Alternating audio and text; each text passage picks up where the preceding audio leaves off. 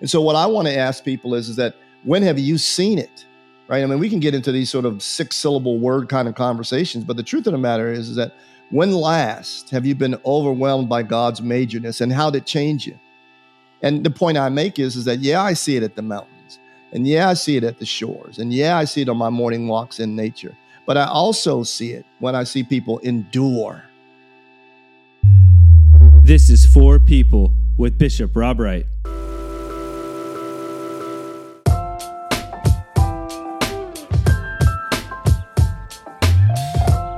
Welcome to For People with Bishop Rob Wright. I'm your host, Melissa Rao, and this is a conversation inspired by Bishop Wright's For Faith weekly devotion sent out every Friday.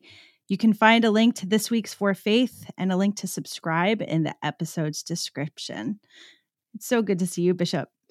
Good to be with you, Melissa. I missed you. I was away for a little while. I know. I missed you. I hope you had a good summer. I did. Thank you.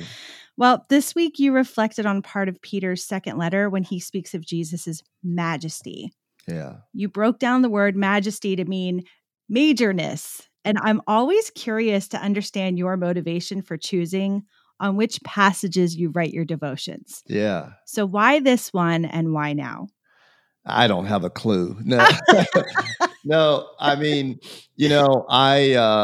I've been doing this a long time in terms of reading scriptures appointed for the Sunday and trying to decide which one might be the one to land on. It has something to do with what jumps out at me, and it has something to do with what I understand is happening in the world. And sometimes it's a challenge. I challenge myself to choose a lesson that I've not given a lot of thought to previously. I've been around the track more than a few times in what we call our lectionary, our appointed lessons. And so sometimes I try to meet new friends in Scripture, if that makes any sense. So if I've done the Psalm appointed for the day or the gospel lesson appointed for the day, I will challenge myself. I think this is one of the strengths of reading a lectionary, which is you don't sort of default always to your own particular preference, but you have 4 opportunities. And so I guess why I got to Peter's lesson was it's really about the transfiguration. It's really about that story about how Jesus invites his friends to pray, and it's just the executive committee of the disciples who get to go up the mountain to pray, and before they really get to pray, and they fall asleep, and that's where all the magic happens, and Jesus is high and lifted up, and his garments are transformed. Something changes, and these guys, sort of groggy-eyed, wake up and see all this, and they hear a changing voice. They hear God, the voice of God, say that this is my son. He has my authority. I'm well pleased in him. Follow him. And so I just think as we are coming out of a COVID fog and entering into the next chapter of another COVID fog, and there's sort of a malaise, right? And I can imagine the disciples experiencing some kind of malaise as well in the mix up of life. What recenters them? What recenters Jesus? And that is his majesty, right? The majesty they experienced him. And majesty is just the majorness. So how can I make Jesus major again in my life, really? Not sentimentally, but in fact. Mm. So after reflecting on your devotion, for me, I read it a number of times. And I don't know, weirdly, 2 words kept bubbling up for me. And you know me, Bishop, I'm kind of like that black and white thinker. So they're kind of opposites. But acceptance and rejection kept bubbling up. And I'm not sure. I don't know if it's because I need to accept God's majesty or see and encounter and accept that is God. Yeah. Or reject it, like, oh, that's not God. That's not of God or whatever. And I'm wondering what it might mean for us to reject God's majorness or not notice it or consider it to be inconsequential. Like, what does that mean for us? Well, I mean, this is the push and pull of the entire Bible, isn't it? I mean, we can center God. We can make God first. We can make God primary, not only in word, but in deed. Or we can center ourselves, make ourselves major, make our fears, wants, desires major. and deal with the consequences of that. The thing about us is that we're made in the image of God, have dignity and worth, all of us, right? But what's coded in, what's bundled into us is a space for God, right? And when we give that space to something else or someone else, we go off the tracks. And that's just the fact. And sometimes we do it consciously, sometimes we do it unconsciously. Sin only means we've missed the mark, right? It somehow means we've not been who we were designed to be, right? And so the majorness is medicine. Actually, it's a funny thing. As God is high and lifted up in our lives, there's a medicine there for us, right? We get the right scale, we get the right proportion, we get the right interrelationship with other people, we get the right interdependence with other people, right? Because God is the head of our family, right? And therefore that makes you and I siblings. But somehow when we don't sort of put God in that major place, it's easy to make ourselves major, right? And our whims and our biases, known and unknown, conscious and unconscious, as central. And then that's how the world gets off the track real easy. And then we become competing, sort of demi-majors, right? Whereas God's majorness provides space for all of us. And so it's a medicine, right? It's a recentering for Jesus. I mean, even though Jesus was high and lifted up in that transfiguration moment, he is actually, in the story, he is actually not God, right? In that story, God's voice breaks in and says, "This is my son." So there's a hierarchy developed right there. And so I just think that the majorness is something for us to pay attention to, because we can slip into sort of centering ourselves and dealing with the sad consequences of that. Mm. So when I think of majorness and I think of centering and all those things, I think of an ordering. Like you just talked about, there's an order, there's Father, right, there's Son, there's all of us. And that's right. And you mentioned the transfiguration, because this is kind of what Peter is recalling, that he was an eyewitness too. And that word transfiguration is a big one for me. In fact, I was somewhere, I think it was the Diocese of Virginia, and it was another clergy person who said, instead of the word transformation, maybe we should use the word transfigure more often. Because when I think of the word transfigure, I think of unrecognizable. And how are we being changed on a constant basis for the good that we don't even recognize ourselves from the day before? I don't know what I'm going. I feel like I'm spewing, but transfiguration is a big deal. And Peter was an eyewitness to it. And he lived his life beyond that, imperfectly.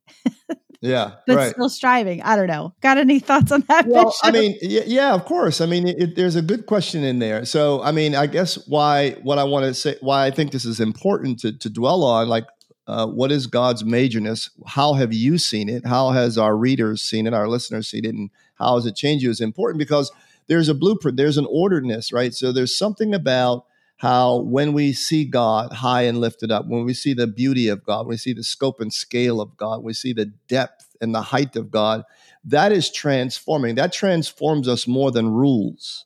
Mm-hmm. Right? The truth of the matter is that even in Peter's own life, right, grace extended to him after he dramatically misses the mark. When Jesus needed his friends the most, right, he forsook him, right?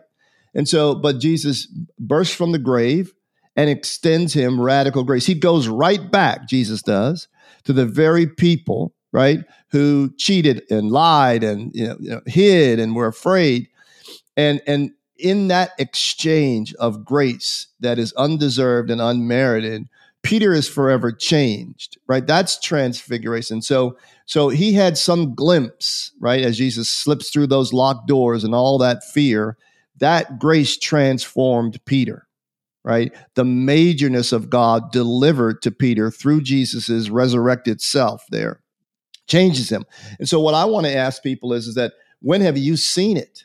Right? I mean, we can get into these sort of 6-syllable word kind of conversations, but the truth of the matter is that when last have you been overwhelmed by God's majorness, and how did it change you? And the point I make is that, yeah, I see it at the mountains, and yeah, I see it at the shores, and yeah, I see it on my morning walks in nature, but I also see it when I see people endure, when I see people forgive, when I see people be just unbelievably generous, when I see people have hope when you and I might say there's no hope, right? And I ask myself, how do they endure? And a lot of the people that I know, they're enduring because they think that God somehow commends it and inspires it. And so I believe that, this life is a deeply theological crucible, right? Yeah. Right. And so the people that I admire, made their way, against all odds because they believe that God is and was more than what their eyes see, more than racism, sexism, homophobism, xenophobism, more than all of that, more than selfishness, more than war. And so they pushed on. But it was because somehow they had a glimpse of who God was, and that changed the whole game. Those are the people that we venerate. Those are the people that we admire. Those are the people's voices that we look for in times like COVID. How did they get over? How can I get over? How can I push on? So I believe it has to do with God's majorness. Here's what I also think I know. Little God, little endurance, little reconciliation, little forgiveness, little inspiration, right? Little ability to long suffer. Big God, big opportunities to forgive, big motivation to have joy and to share. And you see what I mean? So I think there is a correlation between how big is your God and how big is your faith. Yeah, man. We could probably stop right now, but I think we'll just take a short break. We'll be right back. This is 4 People producer Easton Davis, thanking you for listening to 4 People. 4 People is a space of digital evangelism dedicated to sharing the good news and leadership of Jesus Christ. Who do you know that needs to hear today's episode? Who do you want to hear it? Subscribe to 4 People and keep up with us on Instagram and Facebook at Bishop Rob Wright. And now back to 4 People. Welcome back to 4 People. Bishop, before the break, you had said something, how big is your God? And, sometimes I feel like people get so stuck in their ways and they want to protect their big God or what they think is their big God and make big rules.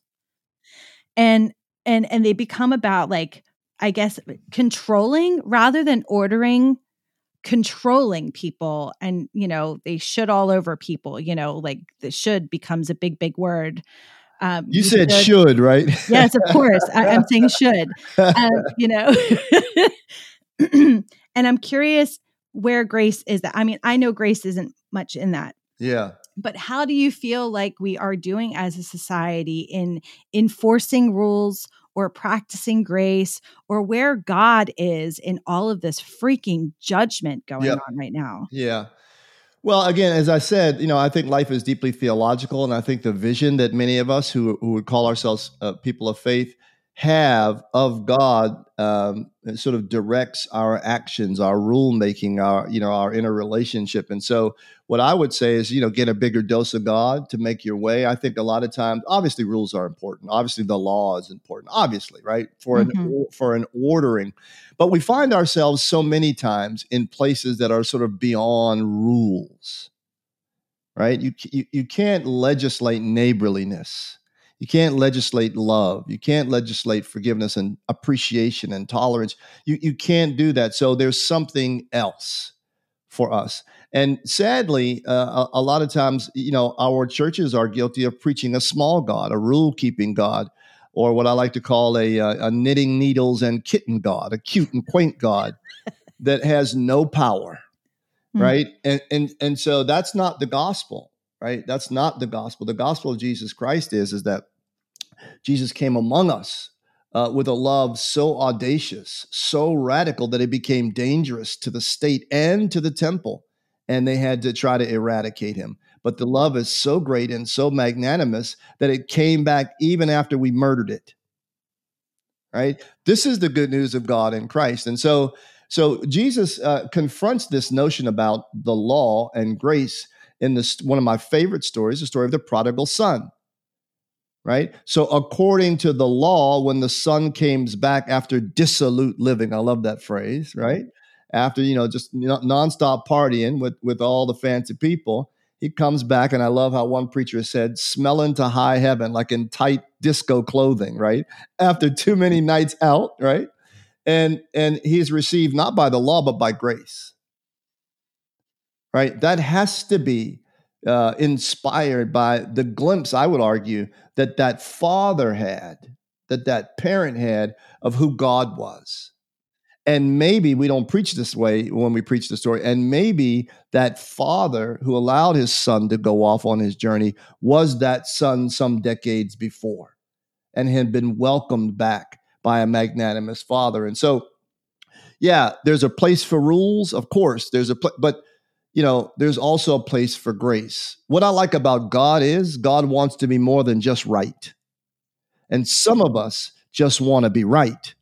And grace says there's something more right than being right, right? And that is the majorness of God. That character feature right there just blows your mind.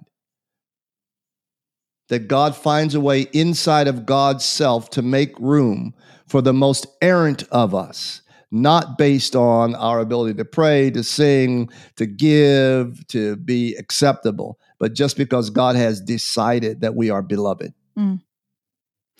So earlier on, you talk about God's majorness being on display. Yeah. And then you wrote, not only in nature, but in incomprehensible peace, God-inspired endurance, forgiveness, joy, et cetera, and then you went on to say something that recognizing God's majorness puts everything else in its proper order. That's right. And to me, proper is a bit of a conjecture, and I'm wondering if you can unpack that for us. Sure. Proper is just what we've been talking about already, which is the order according to God's order. Right? That's all. What I mean by proper, right?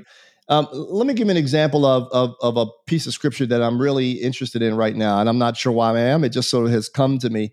In Paul's letter to the church in Philippi, right, his sort of beloved congregation, as Paul gets ready to say goodbye in the 4th chapter, he says, I have been abased, and I have been abound, and I have learned how to be content in the state therewith. In other words, what he's saying is God is more than having nothing, and God is more than having a whole lot. And if I've got God, I'm content, right? And so, why I conjure that up for you is because what Paul is trying to say is that's the order of life. The Bible says that if wealth increases, don't set your heart on it. Right? It's a good thing. Work hard, achieve, do all of that. Get all of those things are good things, right? But just remember the order of all of that. It doesn't say that money is the root of all evil. It says that the love of money is the root of all evil, right? It's an important distinction.